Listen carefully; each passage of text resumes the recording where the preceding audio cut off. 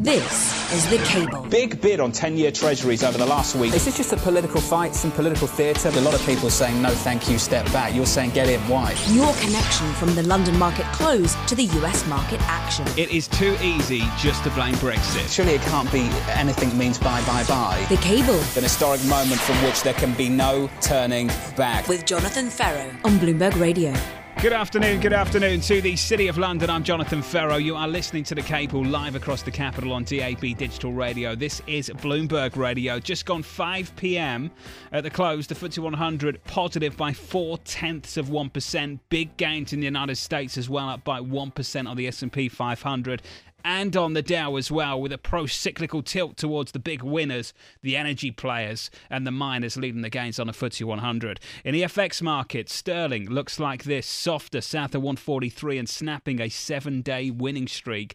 On the pound against the US dollar, we're down by 0.28%. And in the bond market, to give you a feel of what's been happening with treasuries, yields positive by about a basis point on a US 2-year to 2.39%. The 10-year going absolutely nowhere at 2.83%. The pound just a little bit weaker today after some disappointing numbers as far as the wage growth story is concerned. Disappointing in the sense that I think some people maybe expected that data to impress a little bit more than it actually did. In absolute terms, though, it's impressive. Wages in the UK rising at their fastest pace in almost 3 years. The government saying that annual pay growth sped up to 2.8% in the 3 months that ended in February. Meanwhile, unemployment fell to 4.2%. The average weekly earnings number year on year, including bonus, expected to climb to 3%. That was the median estimate. We came in at 2.8%. So relative to some expectations and relative to the big gains we'd already seen in sterling over the last 7 days, sterling just on a back foot, just a touch today, a mild move lower, south of 143 and down 1/3%. With me to discuss is Marcus Ashworth, Bloomberg Gadfly Columnist, and Richard Jones, FX and Rates Strategist. Gents, always great to catch up with you. Marcus, first to you. Does the data kind of validate the Bank of England's stance? I was going to say, it sounds very impressive, 2.8/3% wage growth, until you realise that that's pretty much where inflation is. Yeah. And they've been at least a half a percentage point apart the wrong way for most of the last year or so. So, look, the Bank of England will focus probably on one thing only, which is the fact that the unemployment rate's dropped to 4.2%, which is beneath its equilibrium rate, otherwise known as all sorts of economic with things like NAIRU or the R square, you lots of different things. Basically, it's a point where inflation and unemployment sort of get into a nasty situation, and they think we're at it now. In fact, technically, we might be below their level at 4.2. It's the lowest unemployment rate since 1975. That's all the excuse they're looking at. They think there's a lack of slack in the UK economy. The fact that growth may not be very good is not sense an irrelevance to them, but it's less important the fact that productivity has been weak, and they're worried that inflation will come back rip-roaring, and that's really, with the very tight labour market, is their biggest fear. Richard Jones, if you're looking at the data that Marcus points us towards, CPI coming out tomorrow, 2.7%, the median estimate in the Bloomberg survey. So we do have some positive real wage growth of about 10 basis points, Richard.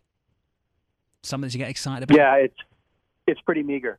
I mean, look, Marcus is right. For most of the past 12, 13 months, you've had wage growth of wage contraction when it's inflation adjusted, about 0.5%. So a 0.1% on a positive is a step in the right direction.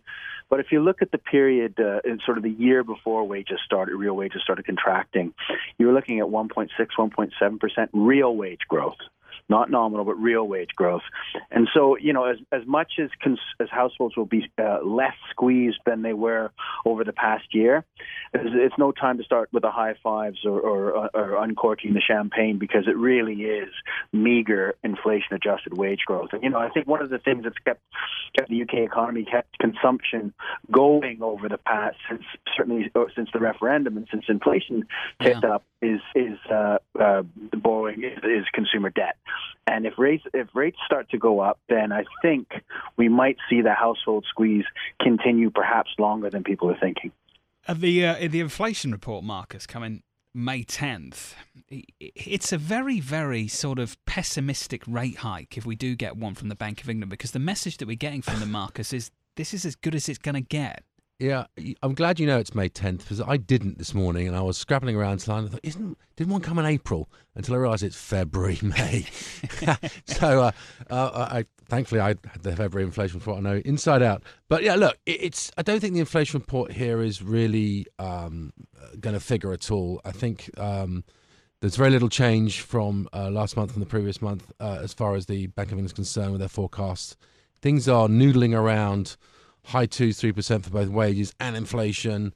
Unemployment is, clearly doing fine. The economy is doing okay-ish, and it's really they're worried about bigger and greater things. And I think perhaps building this insurance buffer in case things get worse. They want to get rates up, so they give themselves a little bit more monetary policy leeway, and that's why we will get a rate hike in May.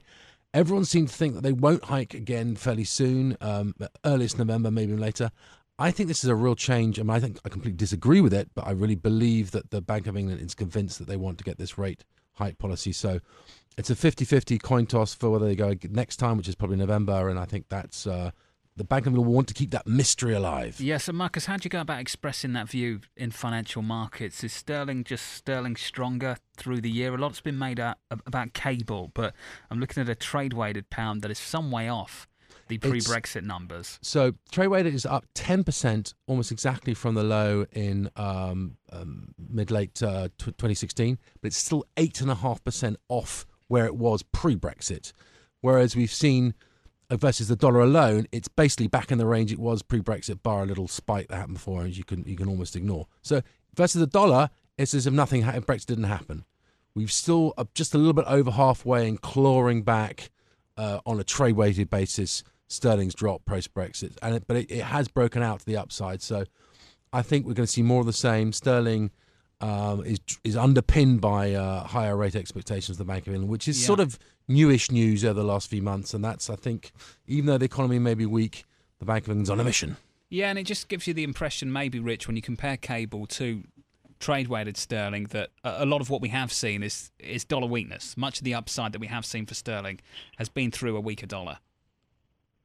Yeah, I think that's pretty fair. I think that's very fair, John. I think it's very much it's kind of masked the broader story that Marcus just outlined about the trade-weighted sterling sort of being a little bit past halfway to recouping those referendum-related losses.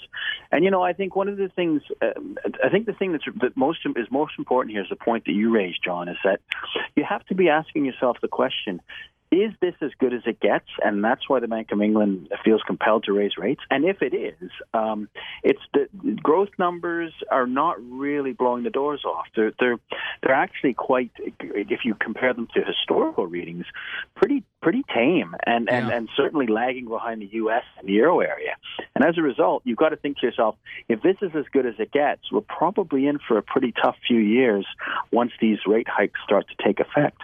Richard Jones, FX and Rates Strategist, sticking with me alongside Marcus Ashworth, Bloomberg Gadfly Columnist. Coming up on the programme, the IMF spots trouble as global growth has the strongest upswing since 2011. In a market, sterling just south of 143 at 142.95 on the day, just a little bit weaker, down by 0.33%. For the equity market, though, worldwide, a rally takes place. The FTSE 100 closes higher by 0.39%, and big gains in the United States, with the S&P 500 up by 1.07%, the Dow up by 1.05%. And curiously, even with some stellar numbers from Goldman Sachs, the stock trades lower. We saw this with JP Morgan with some record profits and record revenue, and the stock trade lowered there as well. The expectations were for a stellar quarter, and I guess that's exactly what investors got. They hit the sell button. Goldman Sachs down by 1.09%. You're listening to The Cable. This is Bloomberg Radio.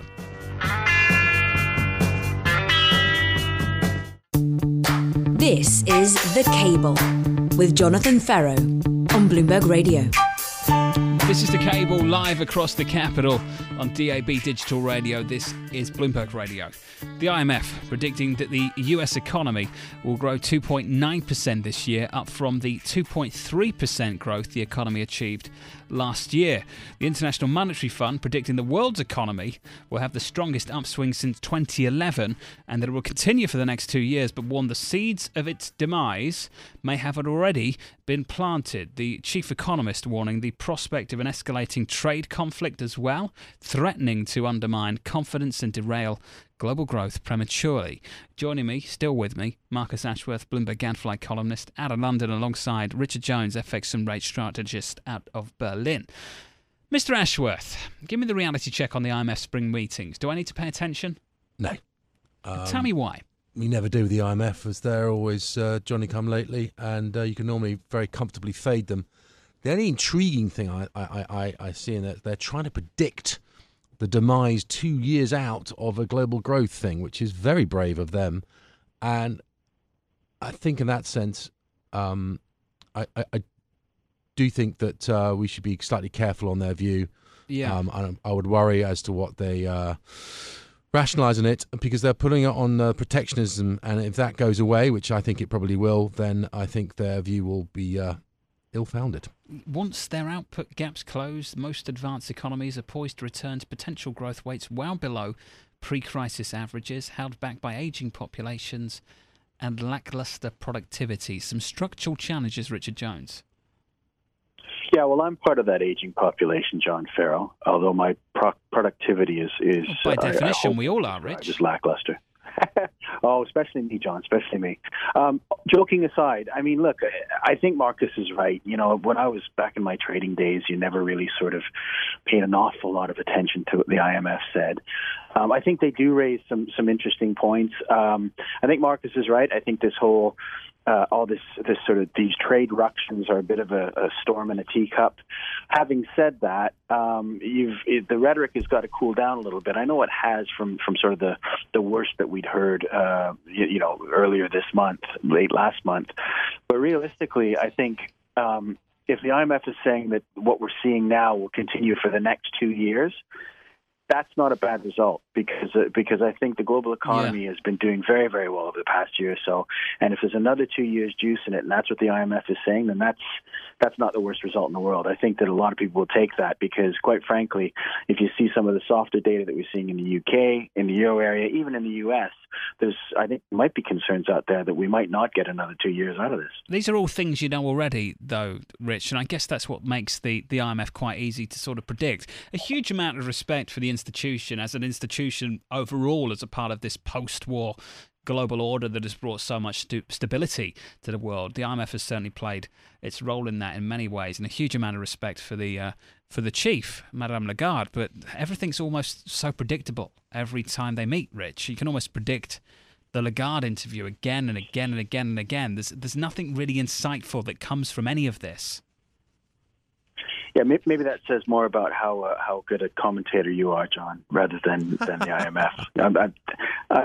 No, and again, joking aside, I think you're right. I think the IMF you're great, is John. very reflective. I thought you were being nice to me, Rich. He is. I think I was being nice to you. I think the IMF is very reflective of the sort of status quo view. So it's not going to be something where it's going to be the most cutting edge view where you sort of go, I didn't really think of that. But it is also a thing where, like you say, as an institution, the role they play is perhaps very different than some of the more cutting edge prognosticators and forecasters out there. Yeah. Richard Jones, FX and Rates Strategist, alongside Marcus Ashworth, Bloomberg Gadfly Columnist. Sticking with me, guys. I'll work out in a commercial break whether Rich was being sarcastic or not. Coming up next on the programme, Chair Powell's Inner Circle taking shape, with Richard Clarida about to be nominated as the Fed's number 2. Why the new Fed looks a whole lot like the old Fed, and how much intellectual capital has actually been lost. Have we witnessed a policy shift? And has the reaction function at the Federal Reserve changed in any way, shape or form? That conversation's coming up. You're listening to The Cable. This is Bloomberg Radio.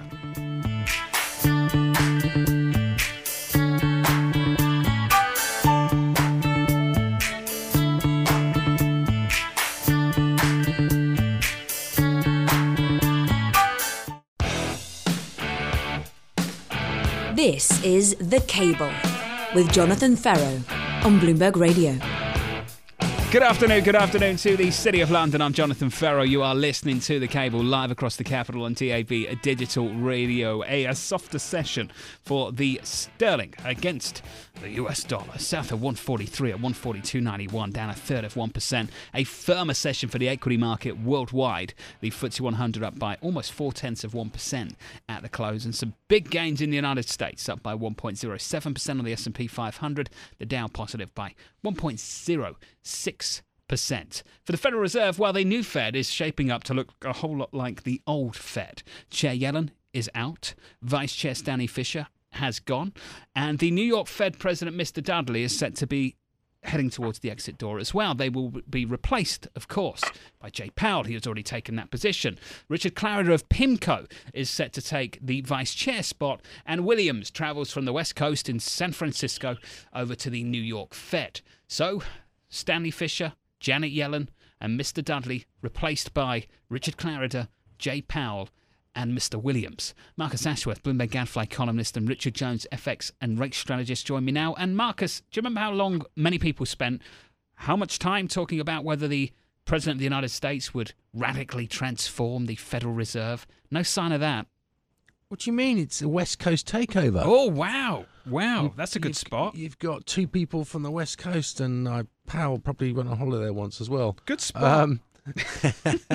But, yeah, look, it's some sensible people. Powell is less dogmatic than perhaps Yellen might be in the console was, or certainly Bernanke was, because they're both so driven by their own economic theses that it's clearly a more balanced and perhaps a sort of market-savvy Fed here.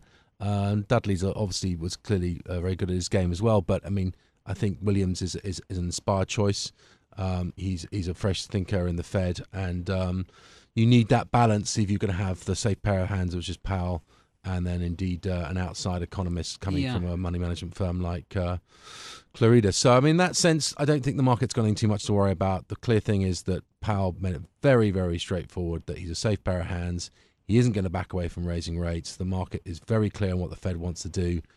It's 3 to more likely probably 4, but there's an optionality there, and that's it's steady as she goes, carrying on from Janet Yellen, who had managed at least to get the Fed very much into the market's purview. Yeah, no one's really accusing him of being ahead or certainly not behind the curve. So in that sense, not too much to see here, I hope. As I said to someone earlier, no change here, and they said, well, it's not Kevin Walsh, so everyone's happy. And it seems to be the takeaway. At one point, we were thinking that Kevin Walsh might be the next Fed chair, and that would be a hawkish shift. I do have to say, before we move on to whether there has been a policy shift or not, and how the Federal Reserve's reaction function has changed, Richard Jones, all respectable figures that have filled these positions at the Federal Reserve, but I'm sure some of them would admit themselves they are not quite filling the shoes that were left behind. This is the B-grade team, isn't it? This is the B team. Well, I'm not sure it's the B team. What I would say, though, John, is that you're losing an awful lot of experience, an awful lot of intellectual horsepower in losing Yellen, in losing Stanley Fischer and Bill Dudley. But I think they were newbies to this job at one stage as well. And I think if you look at somebody like a Richard Clarida, who straddles the academia and Wall Street, sort of the very practical, real world knowledge that he has, in addition to having been an Ivy League professor. I think there's reasons to think that there is optimism. I think these are all top class people. Yeah. I also think that it does represent continuity. And I think for markets, that's probably the thing that the biggest fear was that you wouldn't get continuity, and that somebody like a Walsh would take things in a very different direction. And so in terms of market equilibrium and the way everybody's thinking about the Fed, this is probably the best result for investors and for all the different asset classes. I have a huge amount of respect for PIMCO's Rich Clarida. It's someone I know really well and have interviewed many times. I guess my point is you're replacing a man that taught Ben Bernanke and Mario Draghi with a PIMCO advisor. And with all due respect, Rich, maybe it was always going to be difficult to fill those shoes. Terribly, terribly difficult. And let's also be clear, when we refer to Jay Powell as Yellen 2.0, I think we're flattering Jay Powell a little bit too much. He's really nowhere near to Chair Yellen in terms of experience at the Federal Reserve and academic accolades either. That's the best thing about him. They've all got it to prove, right? Yeah, and Marcus, as you say, actually some people might see that as a plus because they haven't come through the University of the Federal Reserve in the same way. Sorry for interrupting. Yes, I think Yellen did a great job in certain ways. She started poorly and definitely ended well. But, at the end of the day, with the Trump administration, you want a more balanced market person, and I think we have that in Powell. I think that's an asset to have.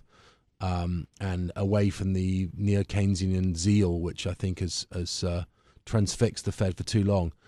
That's not going to stop. The underlying nature of the organization is riven with that, and that we've got some people who understand and can work with the framework, but aren't necessarily beholden strictly to an economic theory, and I think that's a positive. A reaction function change then, Marcus, with that in mind? I think that's probably the point is that they're not going to be sort of confusing us, or as Greenspan used to say, if you understood me then you didn't listen properly.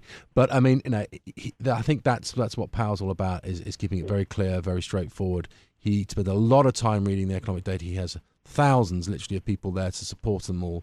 They've got a great background, exactly the same sort of function and mechanism that the last three people have. And look, they'd all reached a certain age. Stanley Fischer was a hero of mine, and what he did in Bank of Israel was amazing.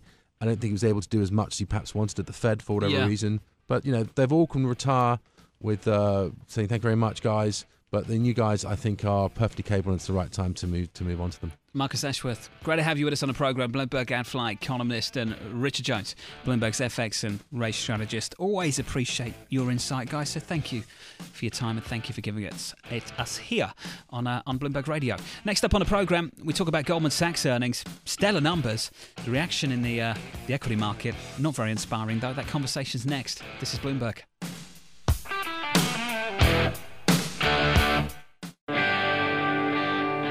This is The Cable with Jonathan Ferro on Bloomberg Radio. This is The Cable, live across the capital on DAB Digital Radio. With a close today, the FTSE 100 positive by 0.39%, a real pro-cyclical tilt to that market action. The miners, the energy players, that's where the outperformance is. In the United States, the S&P 500 up by 1.09%, the Dow up by 1.02%. In the FX market, sterling weaker after wage growth doesn't quite meet high expectations. Unemployment dipping lower as well, but that failed to impress. Sterling down to 142.92, down by 1/3% on the day. A stronger dollar in the mix. Euro dollar looking a little something like this. Euro dollar down to 123.47, off by almost 0.3%. In the bond market, treasuries look a little something like this. 10-year yields unchanged at 283. A slight tilt higher to the 2-year note by about a basis point, so more curve flattening here. 2.39% on a US 2-year. That US 2-year just moving one way seemingly, higher on the yield. For Goldman Sachs, it broke from the pack in the first quarter. The bank saying trading revenue rose 31%, the biggest increase on Wall Street so far. Goldman also reported the largest jump in fixed income trading, and that's where the break came because Citigroup and Bank of America reported unexpected declines there. This morning I spoke with Devin Ryan, JMP Securities research analyst, who has a market perform rating on the company. Take a listen. It was a great quarter. I think you look at this quarter relative to, I think, some of the big banks have already reported. You're seeing stronger results. Some of that is, especially in FIC, is a little bit of function of the lower bar from last year. So they started last year on a slower note. But what you're also seeing is that a little bit of volatility can go a long way here. We've had 28 days already this year where the S&P has closed up or down 1%. That compares to 7 for all of last year. So 40% of the trading days you've seen big moves in the S&P, and Goldman tends to do well when volatility picks up. So I think you're seeing in the results there, and then the good news for them is that trading represents a bigger percentage of the overall mix, so it's moving their needle more than I think it did for some of the big banks have already reported. Devin, the theme for JP Morgan was record profits, record revenue. The stock traded lower. Bank of America, decent numbers. The stock traded lower. The VIX has a 15 handle again. Is this a market looking at the numbers and saying, I like Q1, but if you got the same to come in Q2, Q2, Q3, Q4, and doubting what's ahead?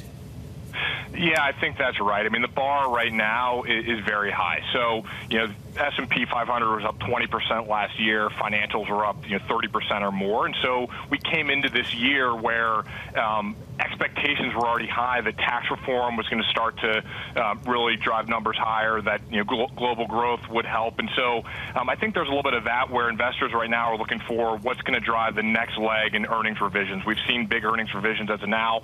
Valuations are reasonable, but people are looking for kind of that next driver. And so I think that's something that we'll be listening to Goldman's call today to see what they have to say around the outlook and how much of this improvement in trading is sustainable.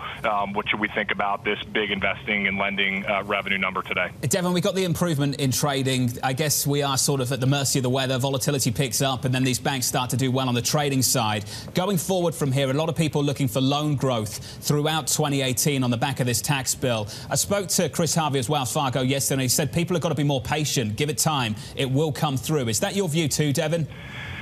That's also our view. I mean, the thing is tax reform, obviously, there's a lot of moving parts to it, and I think it has driven, sentiment higher, and it is stimulative, but, it's not an immediate impact. And so we're seeing kind of some positive signs percolating beneath the surface here, but I do think that will take time as well. So we agree that people need to be patient around the loan growth. And Devin, after these bank earnings, just as a final question, I asked the same question, and I keep getting the same answer. What's your pick for 2018?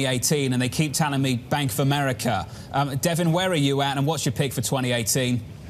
Sure. Maybe we're a little bit different here. We still really like Morgan Stanley. It's been, a great stock over the past several years. But, we think that, as they're moving that return on equity above 10%, that's really an inflection point for the company. The stock is still relatively cheap on our 2019 estimates at less than 10 times. And so we see a really good story there. And then the wealth management business will continue to grow. And as it does, that'll push more capital return to shareholders. So that would be our pick in the space. And it's been a good story, but we think that can continue here. That was Devin Ryan, JMP's senior research analyst, who has a market perform rating on the company. Joining me is Lananh Nguyen, Bloomberg FX bond reporter, and Cameron Crise, macro strategist for Bloomberg. Cameron, we had JP Morgan numbers, record profit, record revenue, stock traded lower. Bank of America, solid numbers, total meh was the reaction from the equity market. Goldman today, big beats almost across the board, stock trades lower. What's the signal from the price action? Well, I've noticed over the last few earnings seasons, it's not really confined to financials. A lot of stocks, you get the build-up into earnings season as expectations become more optimistic, and then it's kind of a classic buy the rumor, sell the fact. So I'm not sure if I'd be willing to say that it's a function of market perception of the financials, although there's obviously an exception that we'll talk about in a few minutes to that rule. Maybe you could also say, in terms of Goldman at least, that they raised the dividend. And the fact that they've done that would suggest that maybe they don't see an efficient use for shareholder capital in reinvesting it into the business. And they're sort of becoming more of a bit of a cash cow. I'm not sure if I'd be willing to take that view, but I suppose it's an argument that you could make. Or is it just the market that's basically saying, we don't think you can replicate this next quarter, the quarter after that this first quarter vol story that drove so much of this equity trading revival for many of these banks is not going to be replicated? I mean, maybe, but these stocks are all well off their highs of even a few weeks ago. So I would argue that's already in the price. So in terms of today's price action, I would put it down a little more towards just a buy the rumor, sell the fact type thing. And Lananh, if you just look at the volatility story of Q1, there was a question for so many people. Basically, two parts. One, either this volatility story bleeds from equity into other asset classes, or the equity vol story just rolls over. And it looks like the latter's happening and not the former. Exactly. I think you hit it right on the head, John. Sustainability is a big question here. Everyone got very excited across all markets, both in banking and on the buy side, about February's volatility in the equity markets. And now the question is, now that that's petered out, can people still make money? And I think that's a big question hanging over all the banks right now. Yeah, and a big question hanging over the banks right now, Cameron, is a VIX with a 15 handle. Just sort of back to normal, aren't we, historically? In fact, subnormal historically at 15. Well, yes and no. The average of the VIX since it started in 1990 is about 17.5. But if you look at the most common reading for the VIX, known as the mode, statistically, believe it or not, it's 12. So interesting. This is actually still a little bit higher than is quote unquote normal. That's really interesting. Yeah, it's a fact. Statistics are amazing. They are amazing. In a geeky sort of way. But traders will like to hear that. Yeah. Cameron Crise, sticking with me, macro strategist for Bloomberg, alongside Lananh Nguyen, Bloomberg FX and bond reporter. And Cameron talking about the exception to the earnings rules. Netflix, wow, surging, and then surging a little bit more. And I can tell you, you probably thought the FANGs have struggled this year. You might have been told there was something happening with Amazon and things might happen to Facebook too. You might have missed the fact that the FANGs are up over 10% on the year. And if I asked you to guess what Netflix had done in 2018, would you have replied by saying it was up 75%? 75% just a few months into the year, and potentially one of the biggest years for Netflix since 2015. Amazing. That conversation's coming up next. You're listening to The Cable. This is Bloomberg Radio. This is Bloomberg.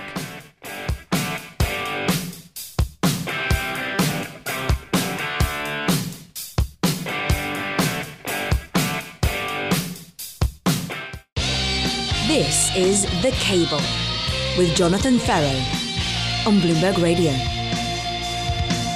This is The Cable, live across the capital.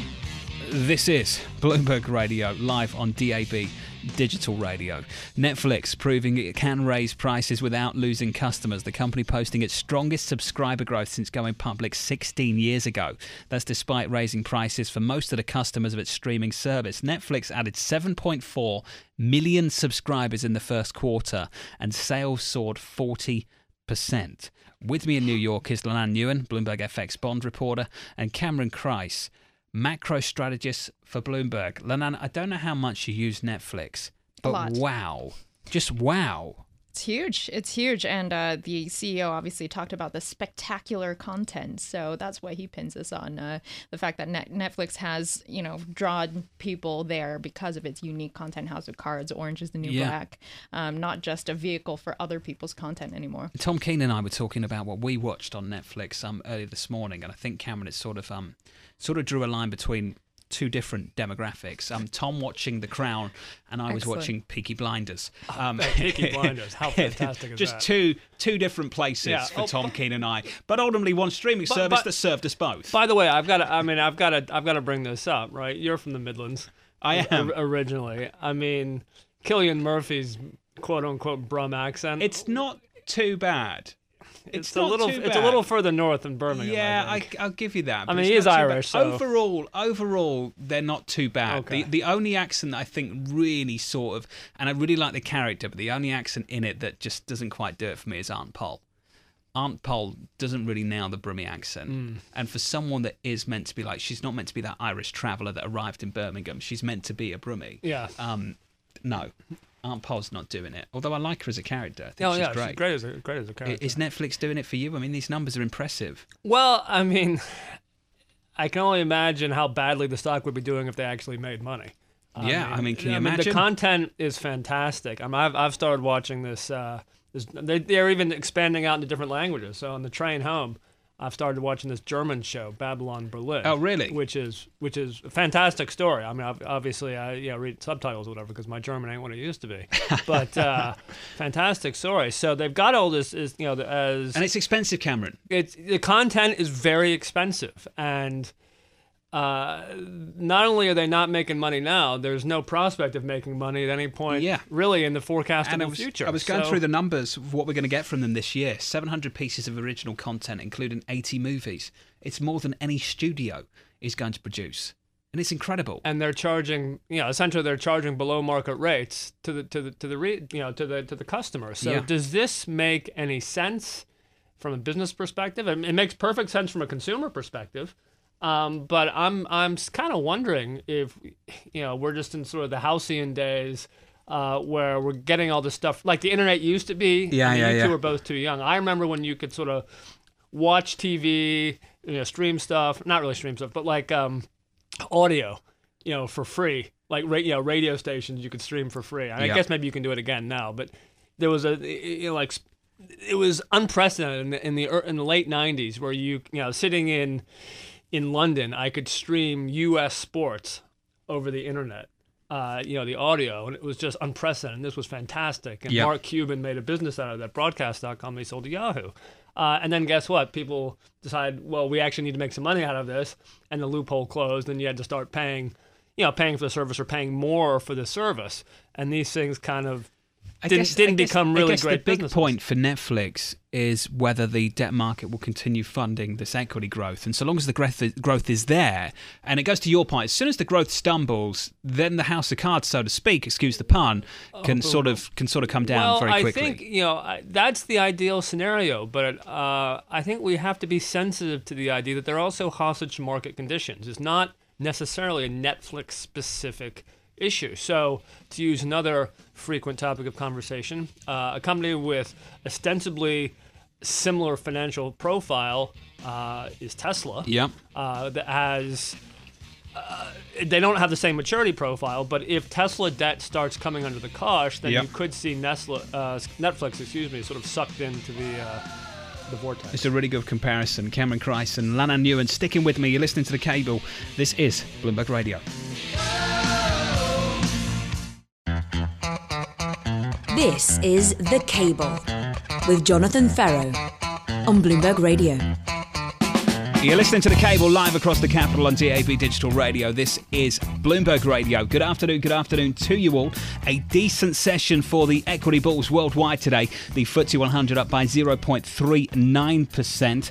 The equity market gains continue in the United States. The S&P 500 up by 1%. The Dow up by 0.89%. A story of two stocks for me today in the United States. Netflix with some really solid figures. Subscription growth just storming ahead of estimates. That stock storming ahead of everything, up by 9.4% on the day, on the session, on the year, up over 70%. Goldman Sachs, a very different story. The numbers solid.